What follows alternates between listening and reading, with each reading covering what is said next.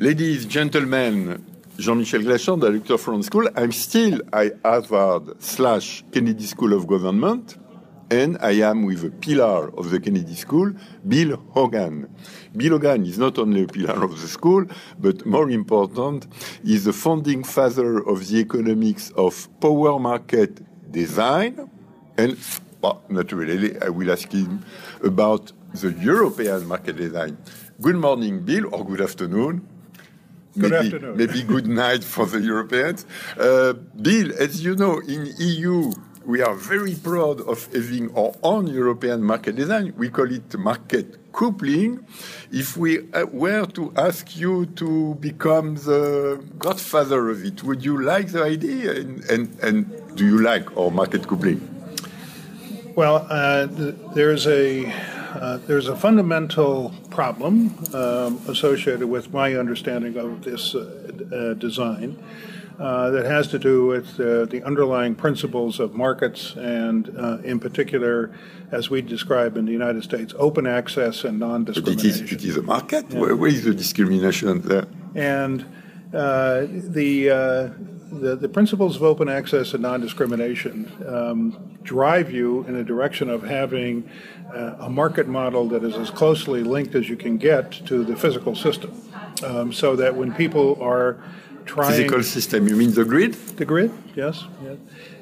When people are trying to take advantage of any discrepancy between what the market says and what is happening in the physical decision, you create a problem that you have to address somehow with policy. And one way to address that problem is to eliminate the discrepancy as much as possible and to get the grid and the market to be compatible with each other.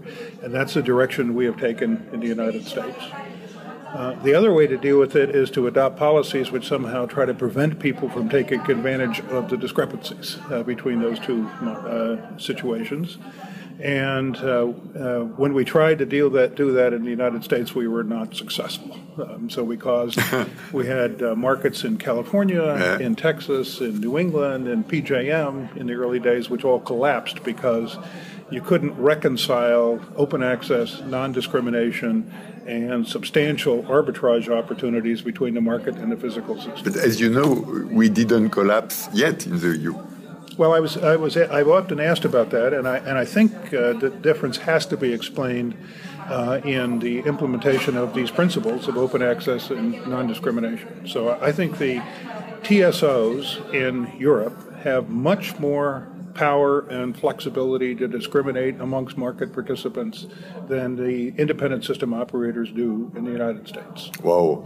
But another thing is popping into my mind. We went in the EU for massive renewables, and we now think that we will make it work with our market coupling and just adding more flexibility in real time or intraday. Let me give you another example. So in the western United States, we have the California Independent System Operator, and then we have all the areas that are outside California which are not under the California system, and they have a kind of zonal coupling contract path market. They are introducing a lot of renewables. It is creating substantial problems of controlling the system and beginning an efficient solution.